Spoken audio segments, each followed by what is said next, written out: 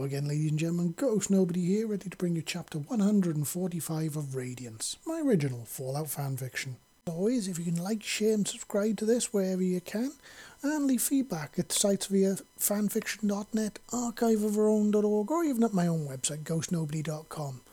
I always enjoy reading your comments and seeing what you're thinking. And if you've got any ideas, you're always free to leave them on my Discord or on these sites. And, if I like the ideas, I might pick them up and use them. You never know.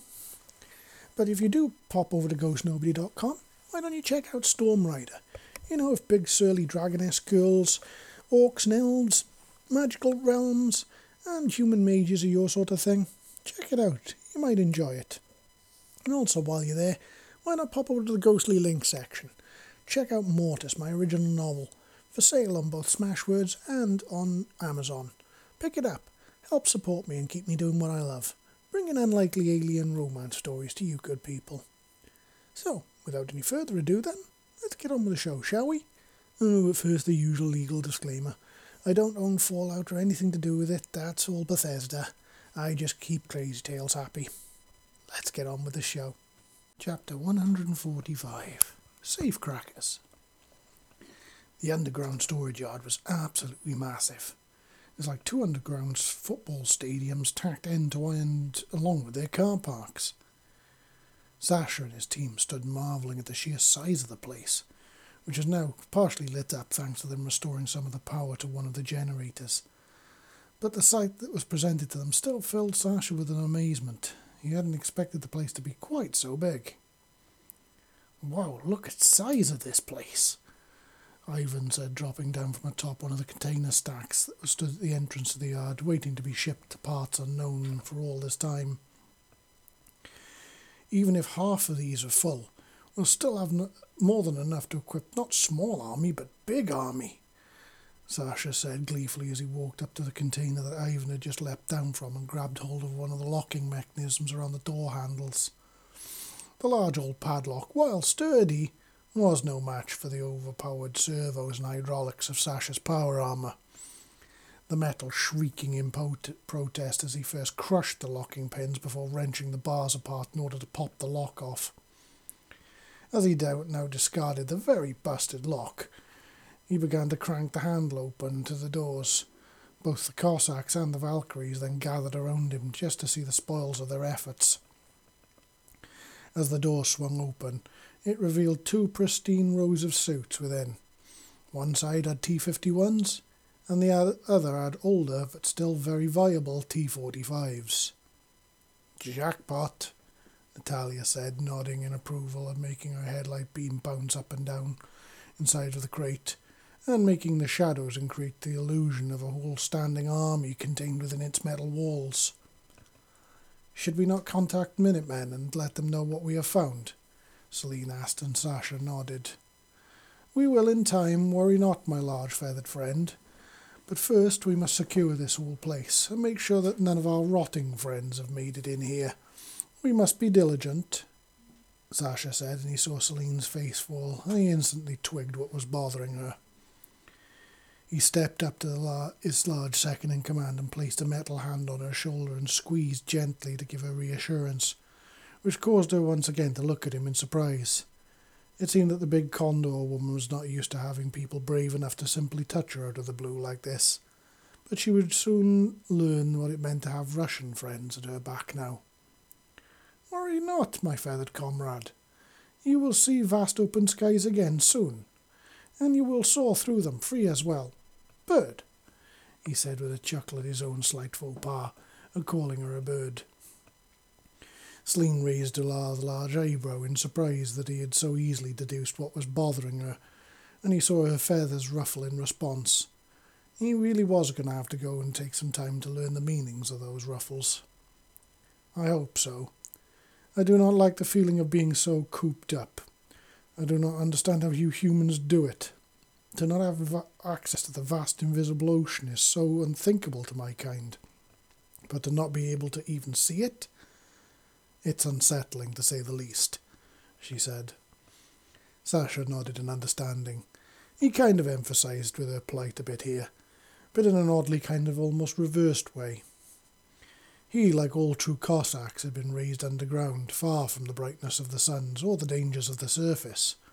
But this had had its own set of problems and curses, such as most of them having overly sensitive eyes that, while brilliant in the darkness of the tunnels, were a rather pain in the arse under the beating rays of the sun. But this aside, when he was forced to spend so long away from the comforting security of the tunnels and the underground, Sasha did admit that he felt a rather odd sense of unsettlement. So seeing his new feathered comrade sensing something similar while being detached from her vast open skies, which she would use those magnificent wings of hers to soar through, he could sympathise with her plight somewhat. Where his was his home, to him and his brethren, to her and hers, it might as well have been an alien planet. He figured that being distracted by duty would help her keep her mind focused and sharp.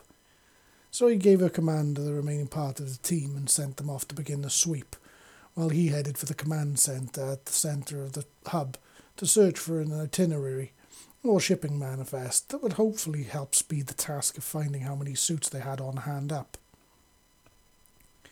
Celine swung her smaller automatic rifle through her firing arc as she checked shadowy corners between the container stacks before leaping high into the air to land atop one of them and gain a bird's eye view to the surrounding area. Suddenly she felt a prickling at the back of her mind. She'd kept wondering to herself how this odd Russian human seemed to read her so well and so easily. None of her own kind had ever bothered to try and do so before, though most likely out of both fear and respect. But somehow this odd human whom she'd just met seemed to be able to peer right through her with those sapphire blue eyes of his, like she was no more than a pane of glass. She clacked her beak in annoyance as she tried to rack her brains for any ideas as how he was able to do so. He was not of her kind, and yet he somehow seemed to understand their plight as if it was his own, which, again, made no sense to her whatsoever. Upon seeing no threats, she leapt back down and signalled to her team to move up, and they all fell in behind her. At least Sasha's word was good, in that his soldiers followed her commands without question. It was as if he himself was giving them. It spoke very well of them, which indeed pleased her. As they moved through the pools of inky shadow, Celine kept replaying the last few days back in her head, trying to piece together how it was that this human seemed to be able to figure it out so easily. Was she giving him unspoken tells? She remembered one of her subordinates once telling her that she was an absolute nightmare to play shells against, and she was near impossible to read.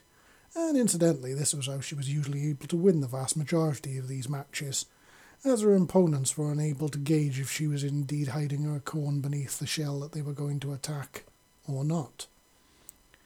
But somehow, a human of all things was able to see right through her, and not just any human, but it had to be the human that even she could not deny to herself was infuriatingly attractive.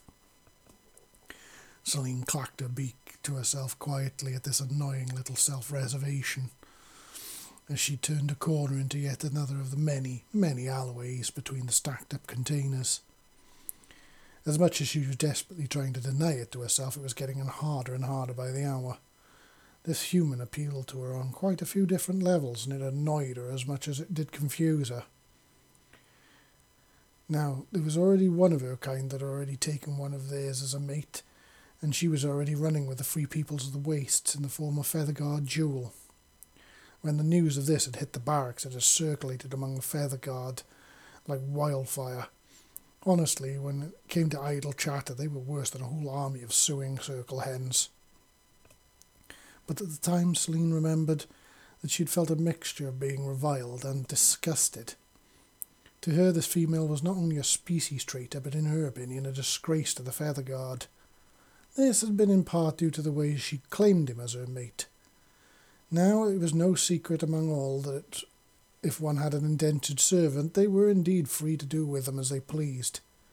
But that whole premise had never set right with Celine, for a whole host of reasons. The biggest of which was she felt it was just plain wrong. She saw the practice as absolutely distasteful and disgusting. To her, If you could not claim a male through strength of one's character and their feminine wiles, then you didn't deserve to have them preening on your wing. Taking anyone by force and against their wills, regardless of station in the pecking order, was vile practice, and was one of raggy feathered who could not attract a mate through normal and clean means. In fact, she had been rather impressed and pleased by the action of the Free Peoples when they had sent an ambassador to their city to not only petition for the human soldier's release, but to also have Jewel held accountable for her actions towards him. From whispering chirps she'd heard in the barracks, the pair were still together, though now on what some would call equal footing, though apparently this was due to the intervention of a rather curious being that next to nobody had any real information on. According to these little songbirds, this being had some kind of incredible power that allowed them to delve into a person's mind and walk right through it like they were going through a morning stroll in the floating gardens. Apparently they'd gone into both of their minds and not only repaired the damage that Jewel had actually caused to the human, but it also made her feel the consequences of her actions firsthand. This as a punishment that, in Celine's humble opinion, fit the actions rather nicely, to force the victimizer to live the pain and humiliation of the victim as if it was their own, and to make them suffer it, would be truly a powerful deterrent. Though at the time, she had also found herself wondering what in the name of hell that she had seen in such a male to begin with, that she would even ever consider betraying her own species for one of them, let alone actually doing it, especially in such a way. But now, as she stalked among the crates of this once mighty remnant of the human ingenuity and civilization and military might, she couldn't actually manage to force the images of her commander from her own mind. Before she had met him, she had found humans barely worthy of recognition. They couldn't fly, they were bound to the earth like mole rats, scurrying around their pointless and destructive little lives, bringing misery to wherever they chose to tread. But now, having spent some actual time with them, she did concede that there was so much more to them than that. Yes, there were indeed humans that lived up to the stereotype that war with her people had fanned the flames of. But then there were good humans as well. Humans that understood the ways of honour and valiance. Humans who would put others before themselves regardless of either kinship or even species, and would fight to defend them. Humans like Sasha. Indeed, he, in the short time that she had known him, had shown her that their two species weren't all that dissimilar at all. They both had their wants and their fears, and making of those that rose above the masses was simply how they handled both of those things. Suddenly a flurry of movement in the shadows ahead of her caught her attention, and she snapped her rifle up towards it and balled her fist over her shoulder. "What do you see?" Natalia asked from behind her as she stepped out of rank to flank her and get her weapon trained in the same direction. "Unknown. I saw movement in the shadow ahead. Everyone switch to night vision and be careful of the light flaring," Celine said, causing all of those following her to switch on their own night vision systems, while she flicked down her own set of human goggles over her eyes.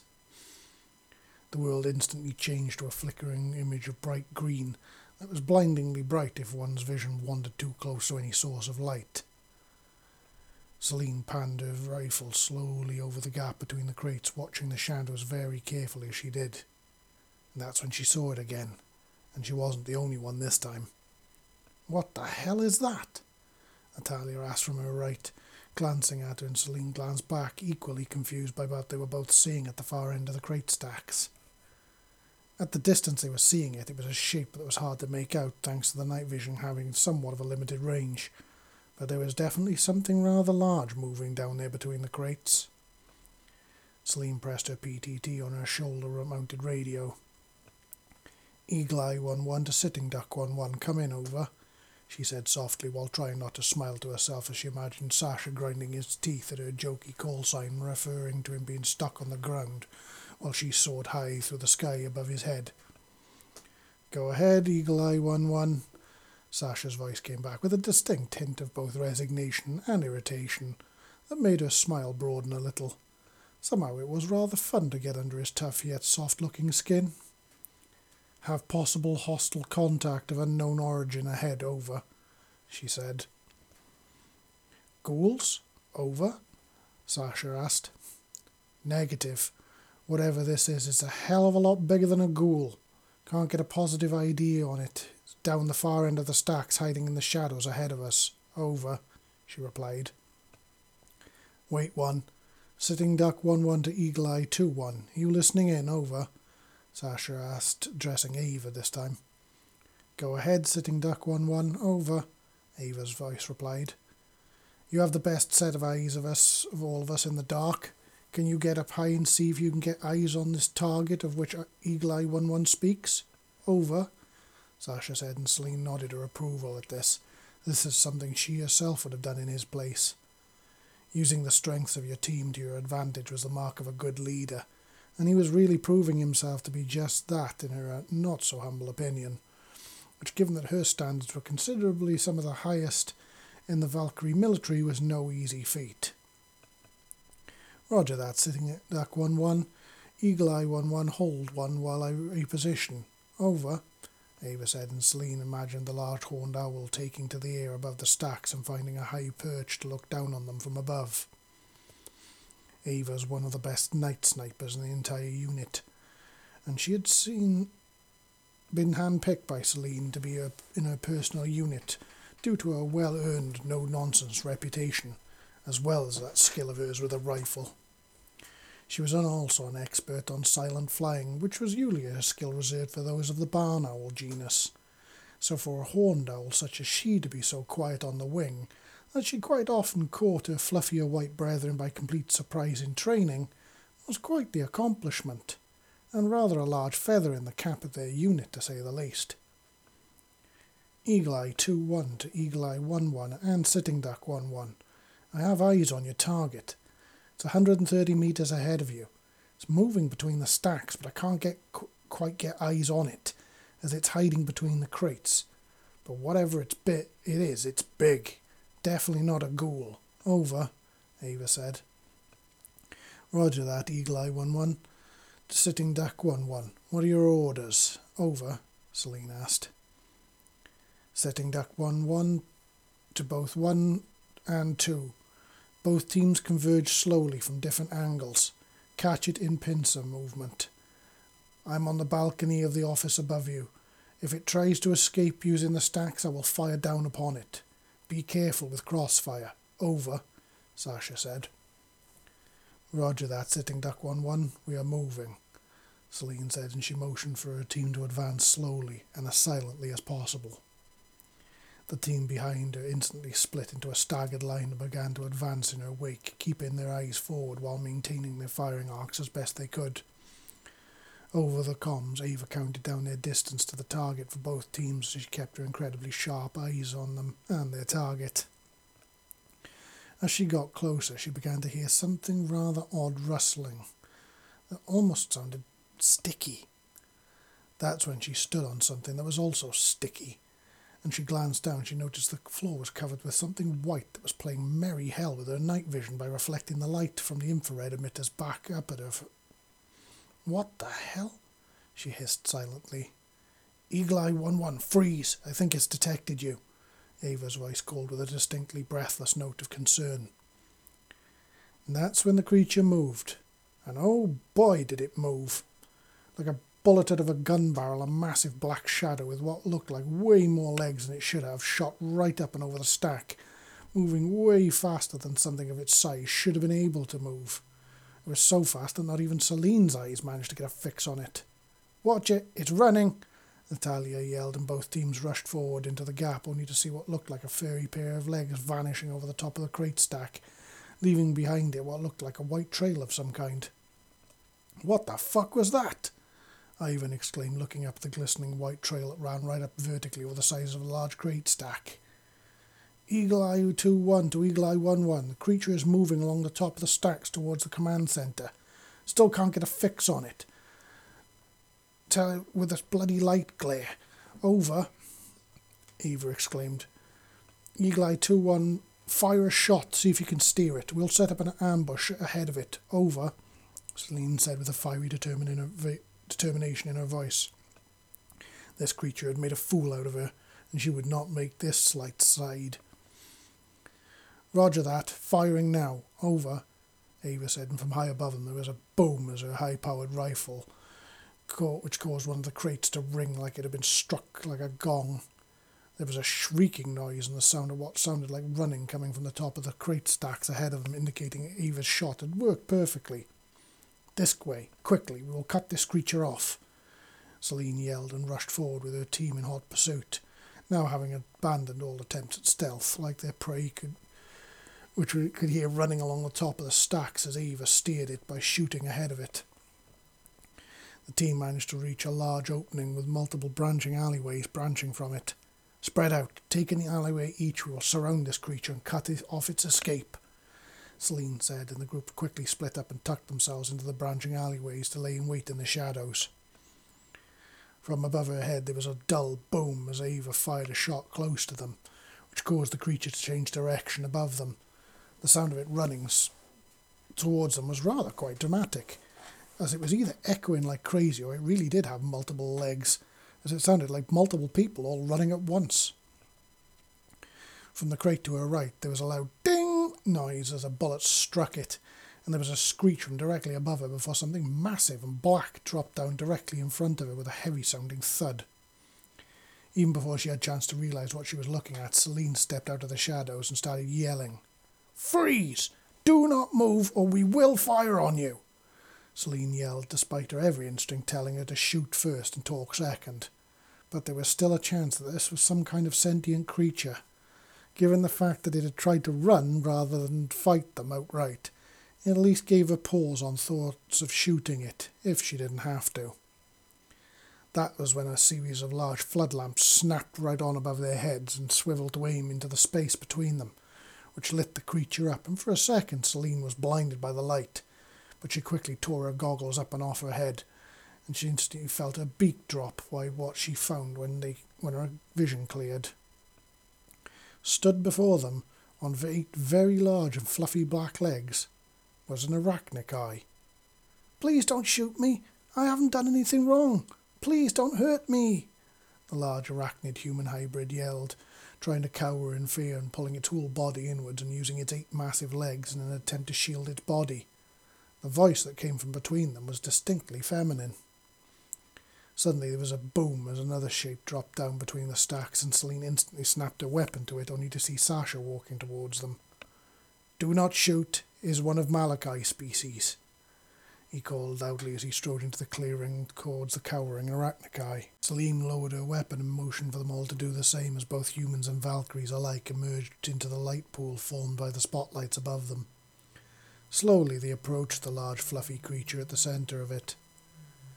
"Fear not, large one, we are not your enemy. We will not hurt you if you do not hurt us.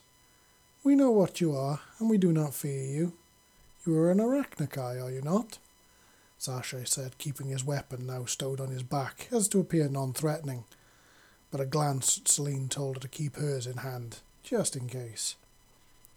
Slowly the massive fluffy legs at the centre of the large arachnid hybrid's body began to open outwards, and began to emerge, revealing a dark, black-skinned human female, top half that indeed did remind Celine of the male of this species that ran with the Free Peoples of the Wastes that they referred to as Malachi, except he was white, and not black in skin.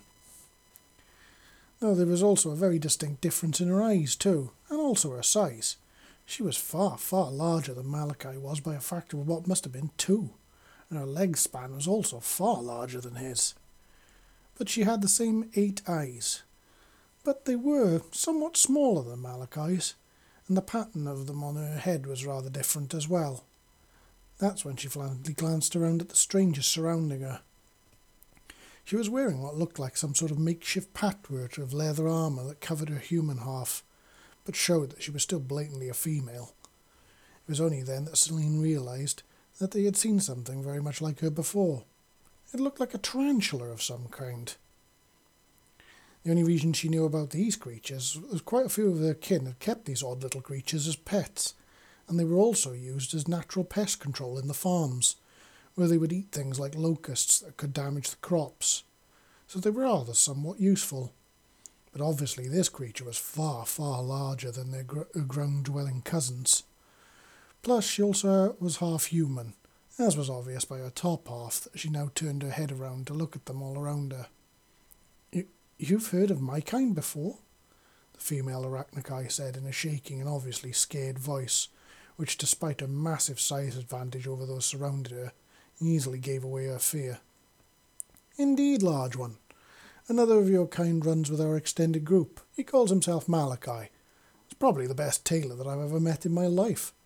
So, if you are no threat to us, then we will be no threat to you, as we would rather happily extend the same hand of friendship that we share with him to you as well, Sasha said, slowly approaching the massive female as she rotated herself around on her large legs to face him directly.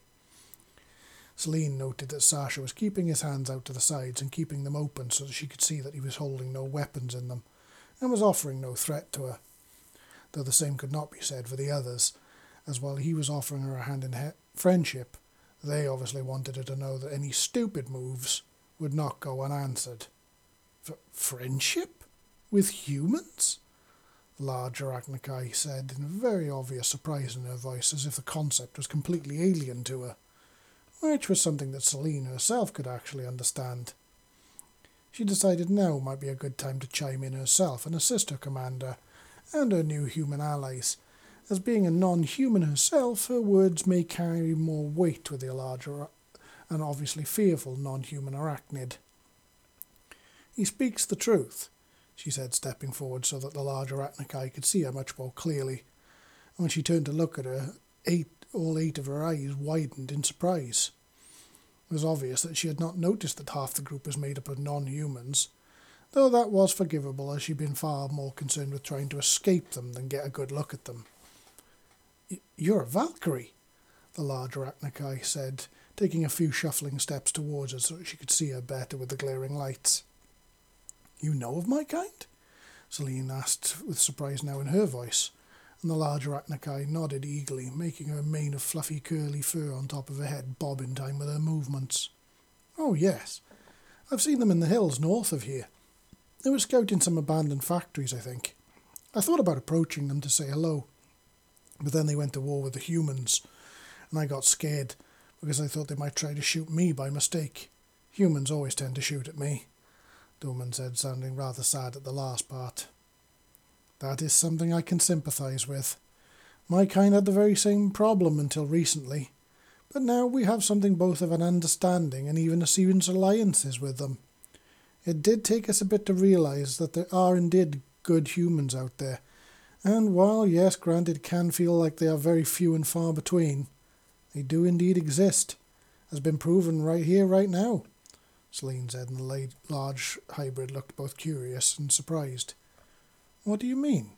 She asked while shuffling on her 8 large fluffy feet. Well, think about it. We chased you because we believed you were a threat to us. It was one of my kind that drove you out into this ambush, but it was a human and a non-human that stayed our hands.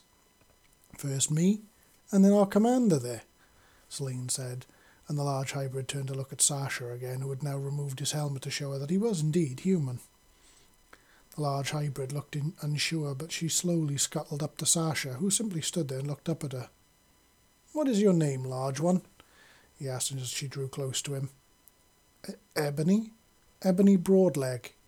I'm of the Brazilian black genus of the arachnokai, she said, with some slight pride in her voice at that, and Sasha nodded and held out a hand towards her, causing her to first shrink back, almost looking like she was going to curl herself in behind her large legs again. But then she slowly reached out to touch Sasha's hand. He took her hand and shook it, which at first obviously alarmed the large female, but when she realised he wasn't hurting her or threatening her, she visibly relaxed and mimicked his movements. It's good to meet you, Ebony Broadleg. I am Sasha, and this is my second in command, Celine. I am of the Cossacks, a group of fighters from the Brotherhood of Steel, and Celine is of the mighty Silent Eagles, an elite Valkyrie sniper unit. But now we fight together under same banner, a banner forged by the free peoples of the Wastes and stitched together by one of your own.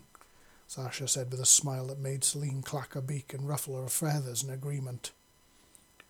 I didn't know that there were other arachnicae out this far away from home, Ebony said, looking thoughtful, and Sasha shrugged. As far as I know, he is only one. Well, other than you, obviously. We do not know much about him other than he is member of Free Peoples, and is most excellent tailor, Sasha said, and Ebony nodded. All of my kind of a natural habit and talent for weaving and sewing kind of comes with the territory, Ebony said with a smile that revealed she had a pair of hooked black fangs hidden inside of her mouth that looked like they could deliver a rather nasty bite if need be. The large arachnicae pointed down to her own clothes, and that while first looked raggy, but upon closer inspection you could realise they'd been very carefully constructed to hide a multitude of pockets, and were lined with rather thick-looking warm fur that had been taken from an unknown animal. Celine also noticed that there was a layer of what looked like possibly chainmail, as well as what looked like some rather thick cloth hidden directly underneath the leather that made the outside up. It seemed that Sasha also noticed these concealed modifications to her garment. This is impressive work, but why hide all of these things? He asked, pointing to both the armour and the pockets. In case people try to rob me. It's happened before. Human raiders, which honestly surprised me as they were the first to try not to shoot me upon seeing me. But just when I thought I actually had the chance of actually making some friends, they pulled guns on me and tried to take everything I had. If it wasn't for my hairs, they'd have left me with nothing, Ebony said, sounding both angry and sad, but at the same time somewhat proud. Desperation makes people do stupid things. Unfortunately, this has become a way of life for those too stupid or too lazy to build and make things for themselves. Is why we have more raiders now than ever. But is something we aim to change, Sasha said, and the rest of the Cossacks nodded in agreement with their leader. You said your hair saved you. How so? Celine asked curiously, and Ebony gave her a fang-filled grin that actually made her feathers ruffle in alarm, which she tried to suppress. Well, they weren't expecting me to be able to kick off a cloud of urticating hairs from my abdomen now, were they? These things might look sleek and fluffy. When I kick them off, they turn into a cloud of real nasty, fluffy little javelins that really don't play nice with human skin, or any skin for that matter. They especially don't play nice with eyes and windpipes either. I left them in a cloud of itchy, choking nasty and ran for it. And that was the day that I swore that I'd never get fooled by my want for a friend ever again, and I decided to live underground just like my ancestors did. So I took to these train tunnels. Been ever down here ever since, Ebony said. Sounds lonely, Celine said, looking up at the large female who glanced down at her as she shifted uncomfortably on her 8 feet. You get used to it. Better than being shot at or robbed, Ebony said with a dark note to her voice. Well, that life ends now if you wish it to. We can take you to a place where we would value you and your skills, where you can meet good humans just like us, and make friends to call your own, who will value you for you, and protect you also, Sasha said, causing Ebony to snap her attention back to him again, and when little Celine could see she wanted to trust written in her 8 black eyes, there was also a scepticism there, which was fully understandable given what she'd been through and her experiences. You know, I've heard of your brotherhood of steel as well, and the things that I've heard are not so good, Ebony said, folding her arms over her surprisingly ample chest as she stared down at Sasha, who simply nodded in response. Let me guess. You hear we kill non-humans on whim, like cattle at slaughter, yes? He said, and she nodded. Something like that, yeah, she said, and again he nodded. Yes, this is stain on brotherhood, I will not lie to you. Many years, and indeed many generations of us lived with this. But now is a new day in history of brotherhood, and indeed of mankind, thanks to new friends we make, who open our eyes to new possibilities that we ourselves not think of before, he said, and Ebony cocked her head, and behind her Celine saw a large twin spinnerets twitch, much in the way a Valkyrie might twitch their tail feathers in curiosity. Like what? She asked. Like how world is better when all those who live in it are not at each other's throats day in day out, Ivan said, and Sasha nodded. Even broken clock is right twice a day. Yes, is as Ivan here says.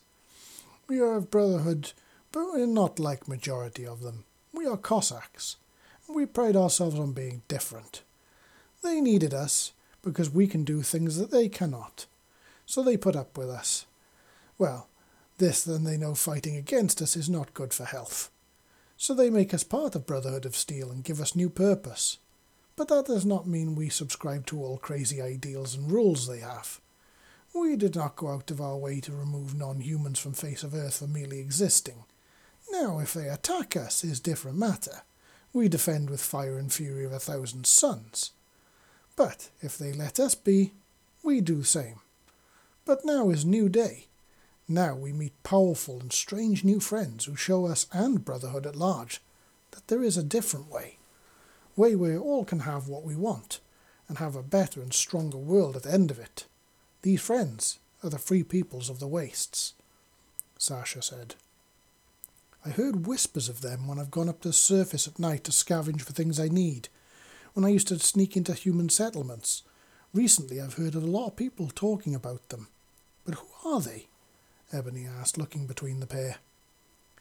They're a group that believes the only way to fix the world is through a unity between humans and non-humans. They believe that we all have the right to exist, and that only together can we actually begin to rebuild this world stronger and better than it once was. They stopped the war between my people and the Brotherhood by helping us to understand one another's point of view. Now, we're allies, and it's all thanks to them. Plus, they've added even more humans and non-humans alike to this mix.